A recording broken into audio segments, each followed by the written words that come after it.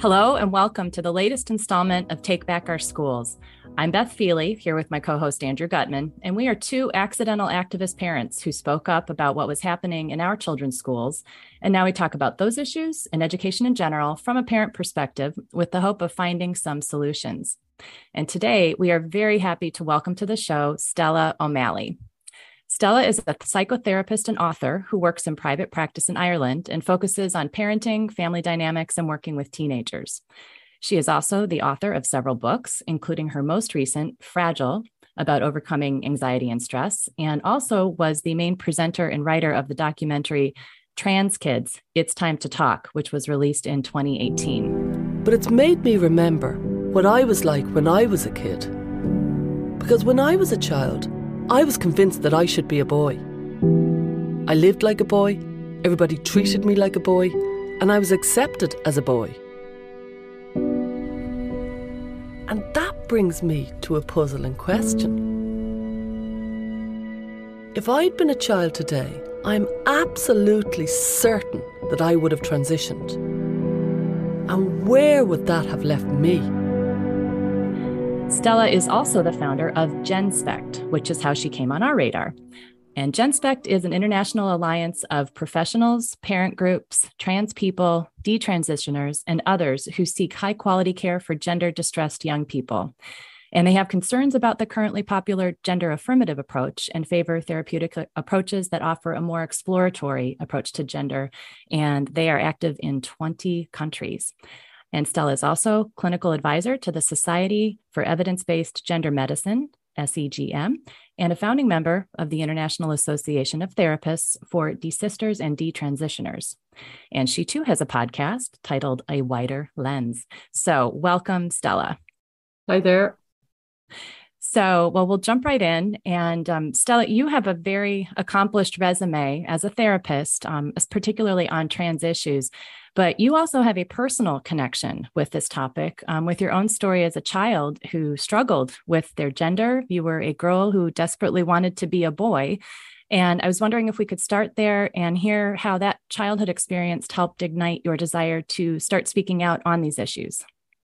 Yeah, it's very much the reason why I am speaking out on these issues. So when I was a kid, from as far back as I can remember, around about 3, I would say, from what my mother tells me, I very, very emphatically wanted to be a boy, and I was very sure of it. And the phrase that is often used clinically nowadays is if the child is insistent, persistent, and consistent. And I was all of those for many, many years. And I didn't waver on any level. I knew I wanted to be a boy. I knew I'd be better as a boy. I still think actually I probably would have been better as a boy. I wasn't born like that, but I can see where I was coming from, if you follow me, that it made sense. And it was a very different time. It was Ireland in the 80s and 70s, 80s. And I was left to be whoever I was. It wasn't a labeling time. It certainly wasn't. I wasn't getting brought off to clinics to discuss myself and my deeper self. I was left to it. Now, it was very much the kind of the age of benign neglect. And I'm not saying a lot of my childhood was very difficult, but looking back, the lack of penetration around that might have given me freedom to work it out. I'm not quite sure what I think should have happened. I do know my childhood, like an awful lot of kids who have gender dysphoria. I now know I followed the very classic pattern, which is it's perfectly easy to be gender nonconforming as a child. 3, 4, 5, 6, you're engaged in magical thinking. So you just think, if I convince everybody around me I'm a boy, which I did, that's enough. You know what I mean? I've got them all sorted, so therefore I am a boy. Just like you convince a lot of things. Now, we still engage in magical thinking as adults, but we do it very emphatically as a kid, and I did. And then there comes a kind of a reckoning for anybody who's gender nonconforming like I was. And it's in and around puberty, not necessarily because of puberty, but because of growing up, a kind of a consciousness of who you are in society and how other people see you. And that was actually devastating for me. I was very isolated. I was very frightened and lonely and scared and embarrassed and ashamed because I realized everybody had actually been pandering to me.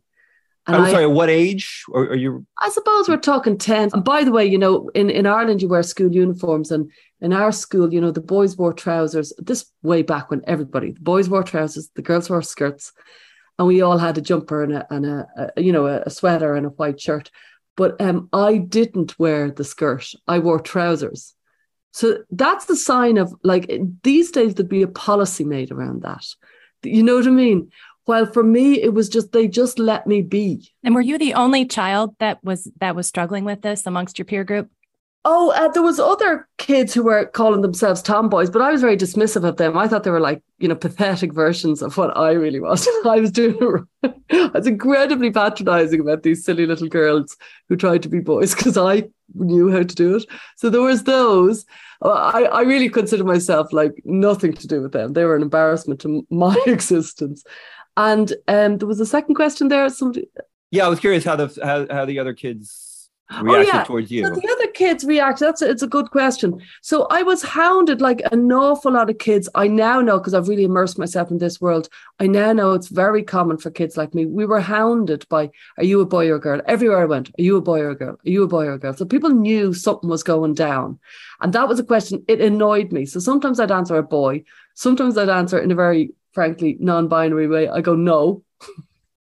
Whatever that meant. So I was quite aggressive with it. I was quite assertive with it, and I was quite intimidating with it. And I knew I was. And this is a key insight for children today, that I knew I was kind of impressive and shocking to adults and children, that I was so sure of it, and that my force of personality could basically overpower whatever anybody else is thinking. I see that in kids today. Do you know what I mean? That their certainty is actually quite unnerving for everybody else. Now that I've studied and I'm a psychotherapist and I know a lot about the psyche, I know that certainty is not a sign of great mental health. Certainty is, the natural human condition is actually uncertainty. You know what I mean? And so that kind of overpowering certainty it's impressive, but it's not necessarily very healthy. But then, puberty came, and a consciousness of life is difficult, and people are pandering to me, and the adults actually don't buy it, even though they're nodding along. They don't buy it. And I was utterly, utterly mortified, humiliated, embarrassed. I felt seen. It was horrible. It was really, really horrible, and had a good few years of a horrible puberty. I didn't know how to hell to get out of the corner I had put myself in. I couldn't get out. I didn't know how to do it. I didn't know how to become just an ordinary person. And back then, I suppose medical transition wasn't a feasible option. It just wasn't an option I would take seriously. It was vaguely in the back. It wasn't even an option. Did you know about it?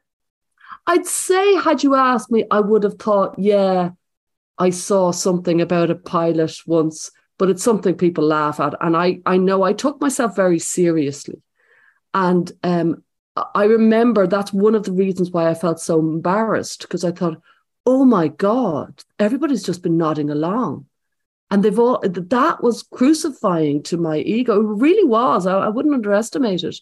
And I had to save face, and I was busy saving face. I remember one girl who was really tough and really kind of what I would consider a very kind of, you know, quite a cool girl. And she came up to me and she put me against the corner and she said, I was once like you, and it's really hard to get out of, and you need to watch yourself. And I remember I was in the corner going, and she's about 5 years older than me. I remember her very well. And I remember thinking, she doesn't know. I'm trying to get out of it and I can't. So that got said to me. But sounds like somebody told you some pretty hard truths, which kind of helped. You did me a favor that day. And I didn't even answer her. I just was like, you know, because kids can't articulate. But I remember slightly panicking, thinking, I know, but I can't get out. I remember thinking that I can't get out. And it took me some years to pull out. But then by the time I was, you know, whatever age, it's very hard to put ages on this. All I know is puberty was horrible. By the time I was 15, I was coming around. By the time I was 16, I was realizing I had a body that other people found attractive. And I slowly came to terms with myself. Certainly now, even though I think I would have been a great boy, I think being a mother is probably the most important thing to me. So I'm glad I didn't medically transition. Many years later, I became a psychotherapist. Many years later, I noticed this debate and I thought, where's all the kids that were like me? Because I was fully fledged in. And that's why I started to engage. Were you getting any sort of therapeutic help in your teen years to deal with this, or were you doing this on your own? I did it completely on my own. And I think there's a pro and a con in that. I remember thinking, this is so hard. This is one of the hardest things I'll ever say. And I know that sounds hyperbolic, but I remember thinking this is one of the hardest things I'll ever do. It's hard to explain how awfully lonely I was. Did you have anybody to talk to about this? It was just yourself, your thoughts in your own head. Yeah. And you mentioned, difficulty with adults, family, teachers, both. Yeah, everybody. Nobody. Yeah. No, okay. It was totally on my own. But it did end up, I think, a strong, very thoughtful, very, very intensely kind of insightful about who I was and how to get out of difficulty. So it did work with me. I'm very aware that somebody else with a different bounce of the ball would not have coped because it was horrible. So I really think I could have done with some guidance, you know what I mean, looking back. But no, I didn't get any. Which is eventually then what you became, is a psychotherapist. And so later, and how long were you practicing before you started realizing that you needed to speak out on some of these trans issues and the care that children were getting? Oh, many years, must be 10, 12, 15 years. I was practicing as a psychotherapist, and I'd written some books, about bullying, about performance and anxiety, about, a lot of things around parenting and childhood. So I was very much in the mental health field, and I wrote for the Irish media a lot about different issues. And I was just aware of a growing kind of story that was just coming into the media around trans issues. And I always had an abiding interest in trans issues, because I think I knew that was a road I didn't take. It just always took my interest much more than everybody else's. There's no doubt about that. I read a story that just absolutely blew my mind, which was Corey and Cyril Doty. They're from Canada, and the parent is a non-binary parent and gave birth to a child who was perfectly healthy, and their sex wasn't in doubt. But the non-binary parent took the Canadian government to court for the right to declare the child U for unassigned or unknown. I think it might be an N now for non-binary, I don't know. But at the time it was U. And when I read that, I just thought, I have to say my piece. I have to say something about what happened to me, because what happened to me was really, really very intense. And so I wrote it. And from that, everything has I've got very, very immersed. And I didn't used to comment on this issue. For the first couple of years that I was involved in it, I had my own story about what happened to me, but I didn't dare comment about it because it's so dense, it's so complicated, the research is so difficult to read, that it took me a good few years for me to say, I think I know what I can say. I feel like I know my stuff. And now I'm studying for a PhD in this subject, gender dysphoria in children and adolescents. And I feel like, I can say that I'm expert in it. I know everything about this subject. I have fully immersed myself in it. And it's incredibly complex. It's not at all a simple issue. One of the initiatives that you founded was GenSpect. And I should mention that we just kind of hit the tip of the iceberg with a lot of your activities and qualifications in this area. So feel free to talk about others as they're relevant. But we would like to hear about GenSpect. This is something that you launched, but it wasn't the first initiative that you put out there. You've been talking about this. You were a little tip of the spear, really, relatively speaking, in terms of this getting out into the media and speaking out, because I know, for the last 4 or 5 years, at least of material I've seen. So if you would just give us a sense of some of the activities, but especially GenSpect. Okay. Yeah. So 2017, I wrote that article, inspired by that story from Canada. And then I did a film called Trans Kids, It's Time to Talk. And that was quite a big deal. And the concept of that film was there's a 4,000% rise in females seeking medical transition. Now, that's a phenomenal number. If there was a 4,000 rise in anything, in the sale of baseball bats, you'd say, what? Sorry? What sort of, it's an extraordinary number. And so there's a 4,000% rise in females seeking transition. Could any of those females be like me? That was the premise of the film. And we were told for that question, it was transphobic. Now that kind of lit a fire in me of like, that is not a transphobic question. That's just a very valid question. Were you surprised by that? By the reaction? Or did you sense that that's where the movement was? Something was, I thought, like everybody who joins this field, I thought my genuine compassion and curiosity and openness and tolerance would carry the day, that people would realize, I know she's really genuinely just wants to help and create a better world. I thought that would carry. But I did think I would also get closed down. And my God, we very much got closed down. So I stayed involved. Like I say, it took me a few years to move beyond just speaking about my own experiences. And I started to study the subject. I founded the Gender Dysphoria Support Network, and that's just for families. And I founded it because of COVID. I give a lot of talks, as you can see, I talk a lot. And I give a lot of mental health talks. And when COVID came, everything closed down and suddenly I was free. And loads of parents and loads of people have contacted me saying, I'm very distressed about my child. They have autism. I'm very distressed about my child. They have a lot of anxiety. They've been diagnosed with an eating disorder and they're fixating on gender.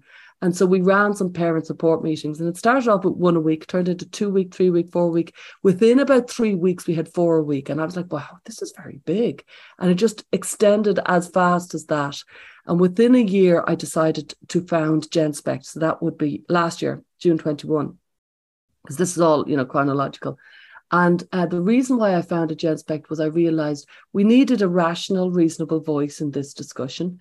We needed to kind of highlight, let's say, issues such as the parents. There was all this secret network of parent groups from all over the world, all saying the same thing, which is I have a very vulnerable child who has a lot of different diagnoses, and the doctors who are treating my child are only looking at gender, and they're letting gender overshadow, the autism, the ADHD, the social anxiety, and this doesn't seem right. And I don't think I'm getting good quality care for my child.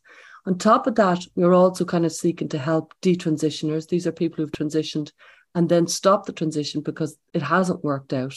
And we started a program recently called Beyond Transition, which is to help not only detransitioners, but also people who are lost in transition, because so many people have contacted me over the years and they say, I transitioned. It's a very difficult life. If I had my life over, I wouldn't be transitioned, but I have transitioned, and I'm going to live this life, because to go back would cause so much upheaval. And I'm not sure how far I can get back. It's very hard to be a balding 35-year-old woman, when you look like a man. It's a very hard ask. So as a result, there's an awful lot of people who have been impacted by affirmative care, frankly. And it is, we're helping them with, low cost counselling, with therapeutic support groups, with job skills. A lot of them have lost a lot of their lives to gender politics, identity politics. And so we've done this really wide-ranging program that will help them. So we're doing lots of things in GenSpect, but more than anything, we're just trying to get information out into the public eye of, can we have a reasonable discussion about what's the best long-term options in any given situation? And that's all we're looking for. So two questions. One, are you finding that there are people willing to have a reasonable discussion about this who might be on the other side of the argument? And then two, what explains, I guess, both the explosion as well as the shutdown of debate on this topic? Because it seems that's how these discussions go.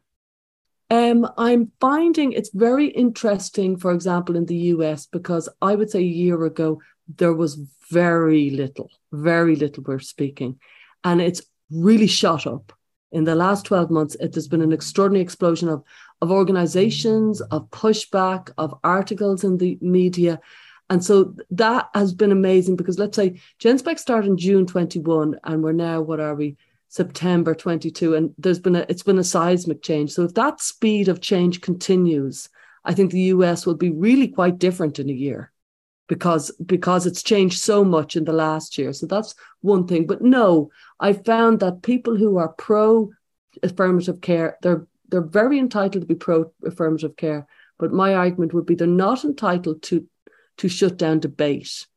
And we have been silenced on many, many ways. For example, Wikipedia, we got kind of very much, I would say, attacked. You know what I mean? That they kind of, every single time we try and correct a skewed sentence, there'll be many, many activists coming in to argue it. And it's like they've no interest in the truth, or they've no interest in a genuine, like, let's just kind of talk about this. It's not good faith. That's the What do issue. you think their motives are? I feel that when somebody is so driven in that way, my knowledge of psychology would say this is a fear-driven response of, I need to stop you. I need to stop you now. I'm putting my fingers in my ears because I'm afraid of what you're saying. That would be my feeling of what it is there's a very, sometimes people who are filled with fear are very aggressive. If you follow me, anxious rage is a thing. You know what I mean? But why are they so fearful?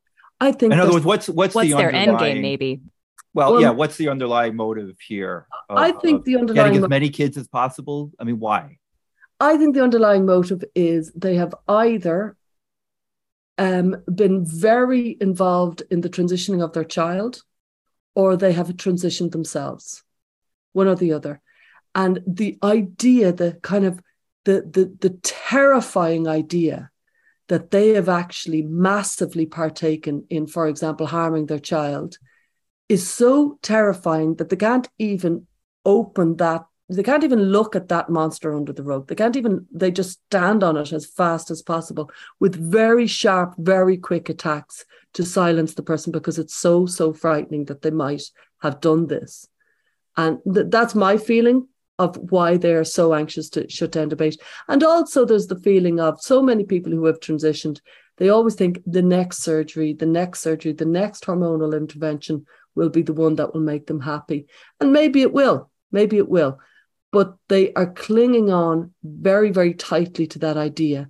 And somebody else who has an alternative kind of outlook is, I would argue, very frightening for them. And they don't want to give space to the fact that you might have made a mistake. I think in general, humans don't like admitting that we made mistakes. We like to tell ourselves, oh, that's what we needed to do to get here. We don't do it very well. And I feel that some of these people have transitioned and they could have had other roads, and it's difficult for them and they want to stop. That's my feeling. I don't know if I'm right or wrong. If we had decent debate, we would know better, but we don't have it. So I don't know. We'll be back with more with our guest Stella O'Malley right after this.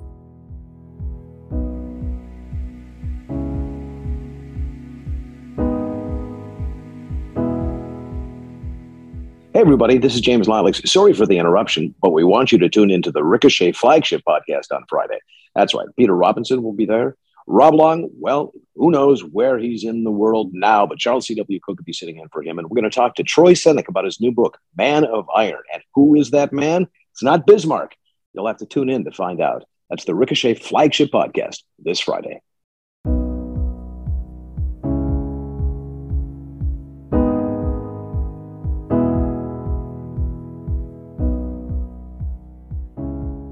So I'd like to talk a little bit about the role of schools. We are seeing here increasingly in the U.S. that schools are playing a role in the transitioning of kids, where schools are instructing teachers to use pronouns that the kids prefer versus something that perhaps a parent might know about. And I was just wondering your perspective on that, what you've seen, and I guess what you think the appropriate role is, if any. So if you could talk about that a bit. Well, I'd like to start with the appropriate role for schools is to give education and to make sure everybody is safe. And there's an issue with schools presuming that they can do other things that I feel is quite authoritarian and quite high-handed. So that's one thing. Jen Specht has let out a guide to schools, which I think is a very helpful guide that shows, you'd see it easily on the website if you go looking, but it shows that it's kind of like social transition is an active intervention. It's a psychosocial intervention that actually carries great weight. We've never done it before in history. We've never on a mass scale changed children's pronouns. This has never happened. So these children are in a petri dish. We have never actually carried out this experiment before. And I would say that I don't think social transition should happen without clinical supervision, because I don't think teachers are qualified to carry out this active intervention. I also think that it's important for schools to acknowledge that this is a thing. It's called social transition. So one parent, I remember, their child was socially transitioned by the school, and the school never informed the parents, because for starters, they went on the child's word that the child was unsafe, rather than realizing that they had known these parents for quite a number of years because there was older siblings and there'd never been an issue. So my question for starters would be, if you thought the child was unsafe, your job is to ring social services. Your job is to get other people involved. Your job is not to carry out serious psychosocial interventions without telling the parents and not involve anybody else. It's so way out of their wheelhouse. It's not appropriate. But when the parents did find out, they went into the school and they said, you shouldn't have socially transitioned my child. And the teacher answered, what social transition? And the parent said, you did it to my child, and you don't know what it is. And they just thought, so we just, they didn't even know the concept of what social transition is, which it is, by the way, for anybody's wondering. Change of names, change of pronouns, go to the different school teams, sports, or go to the different bathrooms, or, a change over socially, not medically, to the opposite sex. And so this school had carried this intervention out, and they didn't even know. They just thought they were kind of dabbling in pronouns. And I'm like, who do they think they are? Who exactly did it? It's so way out of their league. They didn't know what they're doing. And so I think it's an incredibly high-handed and appropriate response. And I think if the school is worried about these children, well, why aren't they getting social services involved? What the hell are they doing? Just diving in with their half-baked solutions that they know very little about, because when you ask them about it, they just think they're being positive in a very unthought out way. And generally, when you question them, which I have done, it'll be because I thought it would make the child feel good in the short term. That's their answer. And I think the involved adults in anybody's life, whether it's a teacher or a principal or a parent, our job as adults is to keep an eye on the long term. Yes, the children want lots of things in the short term. Our job is always to keep an eye on the long term. And so I'm not really very interested in adults who are keeping children happy in the short term. I don't think that's really very responsible. Let's say there's a family who has a child that says they want to transition and they want the school to assist them in that regard. Oh, yeah. What's the role of the school there, and how would you recommend that they go about it? Yeah, and it's a really difficult, tricky issue. I think there should be clinical supervision. I think that child needs a mental health professional who is willing to oversee this process. I don't think it should be done fast. I think there needs to be an impact assessment and a risk assessment in the school. Because if this is, for example, let's say a 14-year-old girl, if she is suddenly going to transition to being, for example, a boy, and use he, him pronouns, and go to the boys' bathroom, and go to residential nights, and stay over for an activity, or to go onto football teams or sports teams, and effectively that child will one day be 18. And so what might be kind of almost feasible at 14 won't be feasible when they're 17. But policies are being made on the basis of, look, sure, this child we'll make this policy around this child, not realizing, no, you're making a policy for the school. And this has a long-term impact. And just because it seems okay this term doesn't mean that it's actually a long-term solution, because there's an awful lot of other issues arise. And so I would say the impact assessment on the school. There's also other children who have additional needs who find it very difficult to handle the change of pronouns, especially if there's a regular change of pronouns. Quite a few different schools have told me that the change of pronouns doesn't happen once or twice. It's happening quite a few times. And then it feels very confusing to other children. It feels very confusing to the school. And so there needs to be some guidance and protocols and procedures that look to the end of the sentence rather than, this will please this child here today. I don't think that's good enough. And you mentioned bathrooms, and I had a quick question about that. If you have a situation where a child who says that they identify as a different gender, let's say a boy who identifies now as a girl wants to use the girls' bathroom, and other girls are uncomfortable with that, is it right for those other girls to have to go use the unisex bathroom if they're uncomfortable, or for that child who is now identifying as the other gender to go do that. And this is actually based on a situation that I'm aware of. And quite frankly, I think this is an issue parents and schools are dealing with. This is why I think an impact assessment and a risk assessment has to be taken out. You know, there's a lot of ways to be vulnerable, and there's a lot of ways to feel unsafe. And so one cohort doesn't kind of have the kind of, you know, the lead on being vulnerable, and therefore they have a special position. So I think it's very important that we're aware of the vulnerabilities of lots of different people. Period shame, especially navigating periods between the ages of 10 and 14 or so, is very difficult for girls. It's not being said enough, but it's very difficult for girls, especially because a lot of girls are getting their period earlier and they're not really emotionally mature enough to handle it. And it's a lot. And, you know, there's awful stories of kids in unisex toilets where the boys are timing the girls in the cubicles and things like that to figure out whether they're on their period. And, you know, really quite crass, puerile, childish stuff that we can all imagine happening. I very strongly, and not only I, but Jen Specht have come to the conclusion that if a child is identifying and if they have a mental health professional who's overseeing the process, and if all the risk assessments and impact assessments are in, single-use cubicles are necessary, as opposed to unisex, which is a group. I'm talking about single-use, single occupancy. Do you know what I mean? So that there's an option for a single occupancy that you can go in on your own. There's nobody outside. It's a single occupancy. And I know that's difficult for schools because some schools aren't equipped for that. And I think they will have to equip themselves, because I don't see this subject going away anytime soon. And B, I don't think it's fair to ask one group, maybe it's the girls, maybe it's somebody else, to kind of suffer their lack of safety for somebody else. Everybody needs to feel safe. Everybody needs to feel that their needs are acknowledged. And I think it's very important that we do that with single occupancy bathrooms. I want to go back to something that you mentioned earlier in the conversation, which is the dramatic rise in girls with gender dysphoria. Is it fair to categorize that as a social contagion? I mean, do you think that's accurate?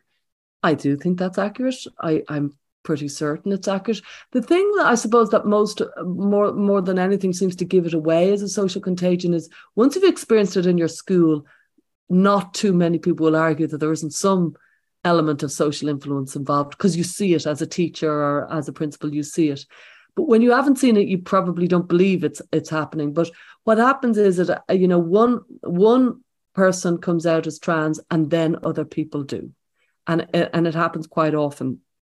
And when you look at the stats, you'll realize it happens in clusters and it happens in friendship groups. And there doesn't seem to be any good reason for this happening before. And we've had social contagion thousands of times, especially, it has to be said, among female adolescent girls. They're particularly prone to it. And I've looked into social contagion. Why are female adolescent girls so prone to social contagion? They co-ruminate. They look for things in common. They talk about the problems endlessly, and they kind of over-empathize with each other. It's all a way of bonding in that very female adolescent way. And it's perfectly ripe. All the ingredients for being a bonding, adjusted female adolescent are actually all the ingredients for social contagion. Hence, we've seen fashions, we've seen awful things, but like we've seen great things and awful things. You know, suicide is highly contagious. There's an awful lot of things that can be. Anxiety can be lots of things can be. It's not, that doesn't denigrate their experience. I think that they could still have very intense experience. I don't know why people act as if this is some sort of terrible. Yeah, certainly they're influenced socially, very, very influenced socially. And there is some element of social contagion, as there has been for anorexia, as there has been for self-harm. This isn't new. But what is new maybe is social media in the last 5-10 years. How much has social media influenced this? Social media is massive. And do you remember back in the noughties, the pro-Anna sites and the pro-Mia sites? You might remember them because you, as you're a male, Andrew, that there was pro-Anna was pro-anorexia sites and pro-Mia was pro-bulimia sites. They were big in the early noughties. They were very big and they kind of got shut down. They still exist, but they've They've been watched because they were really, really rampant for social contagion. So that was back in the noughties when our dial-ups were pretty bad. I'm talking about early 01, 02, 03. Right. And now it's smartphones. And if you look at the numbers of, teenagers becoming involved, you can really see it with the rise of digital social media, smartphones in our pocket. And I'm not saying that it's directly linked. I'm saying certainly social contagions can happen so much faster online than anywhere else. It's phenomenal. Well, I got clued in that this could be a social contagion when they shut down debate about it being a social contagion. Remember Lisa Littman's paper? I thought there has to be something to it because they want to absolutely silence that very logical suggestion. And so it really was a shame. And she's essentially, I guess, been proven right. I guess, has there been more research done to validate that indeed, yes, like these numbers are just not explainable except by something like a social contagion? Not as much as I would like, no. However, that's not because it hasn't been tested. People haven't tested it. I haven't seen enough new research to show it other than Lisa Littman's study, which was very comprehensive. But I do think one thing that shows the social contagion aspect of it, if this was like being gay, because when, it became acceptable for being gay or lesbian or bi, maybe, 30, 40 years ago, when, a lot of young people came out as gay, lesbian, bi, and then a lot of older people came out. You know what I mean? So there was a recalibration within society. There was a following, and the middle-aged people, they didn't come immediately, they didn't come as many numbers, but they came, and they came out. This hasn't happened in the trans situation. The numbers are ferociously high in the adolescents. But women like me, I'm 47, we're not coming in any sort of corresponding numbers. We're not suddenly saying I'm trans. In fact, there's very little evidence of that, which makes me think, well, that really represents social contagion, that it's huge in one cohort and it's not correspondingly big, because surely there should be millions of women who are desperate to transition from previous generations. It doesn't make sense. If this 4,000 isn't socially contagious, well, then everybody else from all the other generations should be seeking transition, and they're not. So in a convoluted way, I think that kind of is very telling. So what about the psychology profession? It does not seem that very many have the bravery that you do to speak up about this. And it's almost as if they fell in with whatever it is, the activists. People have charged that big pharma companies make an awful lot of money from some of these drugs produced. So, and this is probably a whole other podcast, but just wondering your perspective on that, being a practitioner yourself in particular. Yeah, I think we've moved from a therapeutic process to therapeutic support. Back in the day when I started as a therapist, what I would offer if you came to me would be a process, which means, you come, we begin a relationship. The presumption is it's going to be deep and it's going to be demanding and it's going to be thought-provoking. There's going to be serious awareness. And then you're going to kind of be empowered to do your own thing in life. That's the kind of general idea. It's crept over to therapeutic support, which is kind of what the Samaritans give. And I'm delighted the Samaritans give it. If you ring up the Samaritans, they'll just be very soothing and they will support everything you say. And they won't ask you anything provocative and they won't ask you anything that might engage thought. They're just trying to nod along. And some people would call it the nodding dog of therapy, where you're just nodding along. Now, while it can be very satisfying in the short term for somebody to nod along, it's not satisfying on a deep level. And it doesn't really give you any sort of merit in the long term. It doesn't really have value in the long term. So I think we have fallen into it. I think a lot of therapists, we're so interested in being empathic. We're so interested in just falling in with the person in front of us that we forget that we were trained within, a quite serious discipline to offer something that has real value. And just nodding along is denigrating therapy. And it's not giving respect to the person. Because if you were my best friend and you came to me with a problem and I just nodded saying, yeah, I wouldn't be really being somebody who's offering you something of value. You'd feel a little bit empty from it. You go, it was kind of, And that's the same with somebody who just nods within a therapeutic process. It's kind of satisfying, but it's a little bit empty and it's a little bit vacuous. I'm devastated that my profession seems to have lost its way so badly. I'm thrown. I'm disappointed. There are some great, therapists out there. I think an awful lot are very, very frightened. You don't usually find too many therapists involved in politics.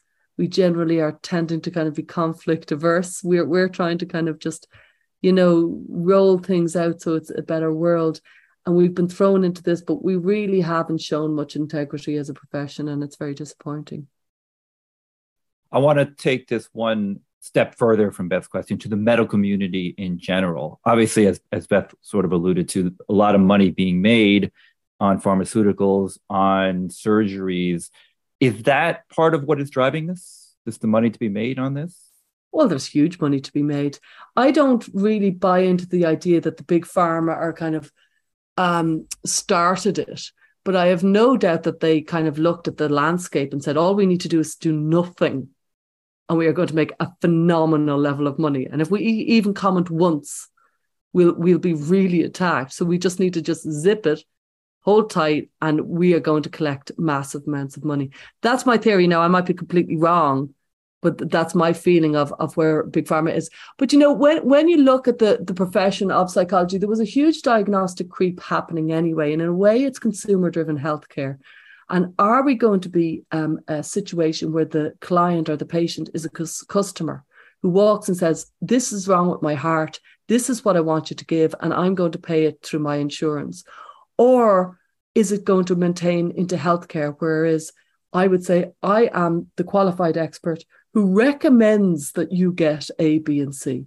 Which is it going to be? Because at the moment we seem to be kind of in a bit of a stalemate here, where consumers seem to think that they can tell the doctors, this is what's wrong with me and these are the drugs I need. Now give me the prescription. And I am the buyer and you are the seller. And I don't think our profession has really massively acknowledged the impact of a consumer-driven healthcare system. And I think it's, I'm not in that insofar as in Ireland, it's not completely private, but it's quite private. And it's just spread out around the world, where it's like we're treating vulnerable, really, really distressed people as customers as opposed to as patients. Do you have, in Ireland, do you have pharmaceutical advertising like we do here in the United States? I know years ago United States was one of the only two, I think New Zealand was the other one, I might be wrong, that allowed, advertising from pharmaceutical companies on TV, which obviously has pros and cons. I don't know. I don't think we do have it, but it's amazing. I know we're coming to the end, but it's amazing. They had estrogen and testosterone bottled for decades before they started marketing it. And in the 90s, they started marketing estrogen and testosterone as essence of man, essence of woman. Now, before that, medical transition only ever meant surgical reassignment, surgical operations. And then marketing companies said testosterone equals maleness, estrogen. Now, there's a lot of things that equal femaleness or maleness. We have basically consumed this idea without giving it much thought. Had you asked any of us here in 1982, does testosterone equal male? You'd go, what? Really? What? That got sold to us as a concept in the 90s. That's been traced. That was marketed to us. And we didn't even know it was being marketed to us. So it's just an interesting kind of aside. All right, last question, then we'll let you go. Optimistic, pessimistic? Do you think we'll get enough people like yourself to speak up about these issues? Or are there just too many people being silenced to reverse what's going on? I am optimistic. I think in general, the truth will prevail. I think it's going to take some time. It's going to take a lot of courage. I think the more people find their courage, the easier we will all find it. The fact is, I get hundreds of emails every week of people who feel silenced and afraid. And if we could just bottle that and harness people's energy to actually speak out, honestly, the vast majority of the ordinary people completely agree with us, but they don't know very much about the issue. And all we need to do is keep talking. As we often say on this show, courage is contagious. We thank you for your courage. We obviously thank you for coming on Take Back Our Schools and being as brave as you are and speaking out on these issues and talking about your personal story. And we really appreciate that. So thank you very much. Thank you.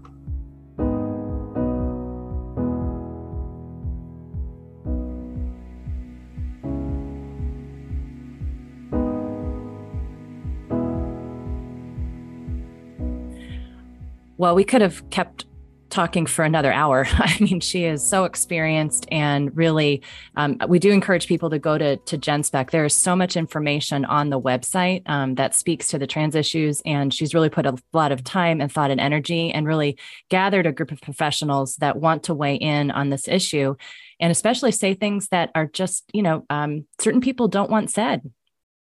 Well, it's fascinating that she has both the personal experience from her own life of sort of going through this, or not fully going through this, but maybe almost going through it, or recognizing that had she been born more recently, she would have been going through this herself. And then the professional experience, yes, of being, the so-called expert on this.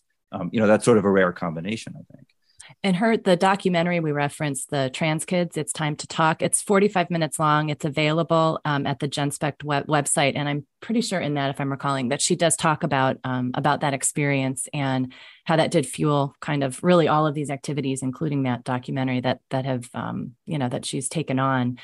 So while I was encouraged that she's optimistic, she strikes me as a bit of a natural optimist. And so that was great. But I loved. Well, you got to be. I mean, as an I think we know this as an activist, you sort of have to be. But it's an uphill battle, especially when, she articulated, so many people in the profession are being silenced, or scared to speak out, or kicked off of social media, or threatened. And so that's tough. The one I want to push back though on one thing she said really quickly, and then we'll close. And it's. She said this early in the conversation, which is, it's the job of school, something like this, to keep kids safe. There is a question, there's a debate to be had on what that means and how far a school needs to go on keeping kids safe. I mean, I wrote this in my own Brearley letter, where the school kept saying our number one job is safety. No, your number one job is education. Okay, safety is important. We can define what that means, but no, your number one job is education. That's just something I would have liked to follow up on because I know she's also written about the excessive safetyism culture, which is one of the reasons I think we've gotten in this mess we've gotten ourselves in. No, I'd agree. And that whole notion that, that overemphasis on safety comes at the price of a child learning resilience, really. Yeah. And so they do, and she does, by the way, have a guidance book for schools on the trans issue. Just going back to the GenSpec, there's probably 10 or so of these brief guidance, they're called, on various topics. Some are for parents, friends and family, schools, colleges, universities, pediatricians. So there's a whole lot of information, and she probably goes a little bit more into detail about what that actually means. But no, I would guess that she that the safety does not mean justifying indulging every whim, particularly of a preteen and preteen girl. Well, we hope you enjoyed that conversation. I'm Andrew Gutman. On behalf of my co-host Beth Feely, we invite you to review us and share us, and we hope you liked what you heard, and we'll talk to you soon on another episode of Take Back Our Schools.